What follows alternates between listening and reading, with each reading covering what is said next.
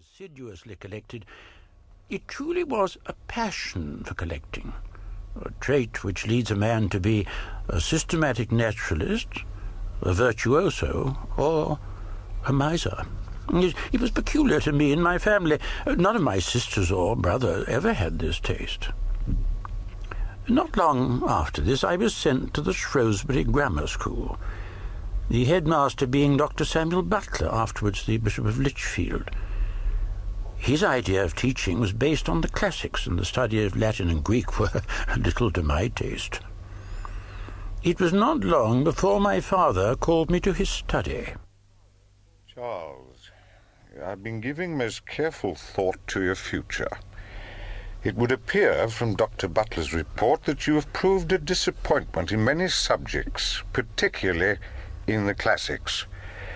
I have decided, therefore, to remove you from your present school and to send you to Edinburgh University, which I and your grandfather both attended.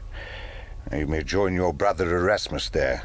As you're no doubt aware, he is completing his medical studies. You will commence a similar course. Hopefully, in time, we may make a good doctor out of you. When I die, I intend to leave you enough to live on in comfort, but of course, the real riches, the real rewards of life will only come to you through dedication and hard work. You leave for Edinburgh in October. I regret to say I did not take too kindly to materia medica, and soon decided that attending lectures was a waste of time. To my young mind, there were no advantages and many disadvantages in lectures compared with reading. Even so, lectures in Edinburgh were compulsory, and attendance at Dr. Andrew Duncan's lectures at 8 o'clock on winter mornings was something fearful to remember. In any case, convinced that my father would leave me property enough to subsist on with some comfort, I made no strenuous efforts to learn medicine. Did you have an opportunity to continue your passion for natural history? Indeed I did, yes. In company with several students of like mind, I made frequent excursions to the Firth of Forth, to the coasts of Fifeshire, and sometimes to the islands off the coast, to collect small creatures from the tidal pools and to study the flora and fauna of the countryside. I owe a great debt of gratitude to Dr. Grant, afterwards Professor of Natural History at University College London, who was then at Edinburgh. Another great influence on my early life was Professor Jameson, who was then beginning his splendid Museum of Natural History. Indeed, I well remember the effect upon my young mind of one of his lectures on zoology, entitled The Origin of the Species of Animals. But my heart was not in my studies, and after 2 years I was again summoned to my father's study. Sit down, Charles. No. Once again, I'm compelled to consider your future. I've learned, in a roundabout way from your sisters, that you do not relish the idea of becoming a physician. Well, sir, Do not interrupt me, sir. I've given the matter most serious thought, and have resolved that rather than that you should turn into an idle sporting man, that you should attend another university. As the only learned professions open to a gentleman are medicine, the law, and the ministry, I intend to send you to Cambridge with the object of becoming a clergyman, a man of the cloth. Well, what do you say to that, boy? Well, sir, this is indeed somewhat sudden. May I have a few days to think it over? Yeah, well, yes. Return to me in 3 days' time with your answer. I soon realized that I had many scruples regarding my belief in all the dogmas of the Church of England.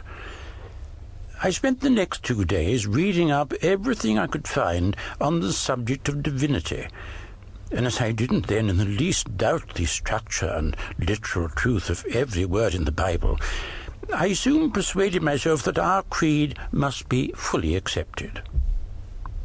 It never struck me how illogical it was to say that I believed in what I could not understand and what is, in fact, unintelligible. Yes, considering how fiercely I've been attacked by the orthodox, it seems ludicrous that I once intended to be a clergyman. What was the reason behind your diverting your energy from studying for the ministry to that of a lifetime of natural history research? Well, I suppose in many ways it was the convivial company I kept at Cambridge. My time was sadly wasted there. You mentioned earlier that two men influenced you greatly during your short time at Edinburgh. Dr. Grant and Professor Jameson. Did any such person have an influence upon your life whilst at Cambridge? Oh, indeed, yes. The Reverend George Henslow, a brilliant botanist who really guided and developed my interest in natural history and who, in later years, was to play a major part in directing my endeavours. He was a wonderful man in so many ways, especially in the encouragement which he afforded all young naturalists. 2 or 3 times in each session he would take excursions with his botanical class, either a long walk to the habitat of some rare plant, or in a barge downriver to the fens, or in coaches to some distant place, as to Gamlingay to see the wild lily of the valley, and to catch on the heath the rare natterjack. He would pause from time to time, and then lecture on some plant or other object. He could tell us something about every insect, shell, or fossil we collected, for he was skilled in every branch of natural history. Yes, I owe a great deal, a very great deal, to the Reverend George Henslow. Did any others influence you? Without doubt, Sir John Herschel, whose book titled Introduction to the Study of Natural Philosophy filled me with a burning zeal to add my own humble contribution to the noble structure of natural science. And another book gave me a desire to visit strange places, to see new and exotic plants, animals, and insects. This was Alexander von Humboldt's work, which dealt with his travels to the equinoctial regions of America at the turn of the century. In January 31, I took my degree. Then, in the summer of that year, something happened which was to change my life completely and forever. I had been on a geological expedition to Wales and returned to the Mount to see if there was any post. And was there? There was indeed. The British government had decided to complete the survey of the south coast of South America, and had selected the Beagle, a gun brig, to undertake this work during a voyage that would last at least 3 years.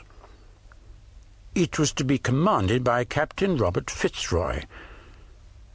George Peacock, Professor of Anatomy at Cambridge, a man I did not know, had the authority of nominating naturalists for such expeditions, and had been asked to nominate one for the Beagle. He'd passed the letter on to my friend Henslow, who suggested that I should be the one to go. The all-important letter was from Peacock, offering me the post, and also enclosed one from Henslow to me. Thrilled with such a wonderful opportunity, young Charles Darwin went straight to his father to ask his permission to go. He outlined the course of the voyage to Patagonia, Tierra del Fuego, to explore the coasts of Chile and Peru and some Atlantic islands, and to carry a chain of chronometrical measurements around the world, returning by way of the Indian archipelago to England. It was expected that the ship would sail towards the end of the year. But his request was met with immediate opposition. To the young Darwin, his father was a formidable man, whose word was law. His father had objected to his sailing in the Beagle, and that was enough. But he was human enough to be bitterly disappointed at the other's decision, and with a heavy heart he wrote to Henslow, declining the invitation. My father, though he does not decidedly refuse me, gives such strong advice against going that I should not be comfortable if I did not follow it. He then went to stay with the Wedgwoods in their huge Elizabethan house called Mare, a place which the young man loved even more than his own home. When Josiah Wedgwood heard of Robert's decision, he did everything possible to change the other's mind. Finally, to Charles's great relief, his father agreed to withdraw his objections. After that, my dear father graciously gave his consent to my going, and even agreed that he would finance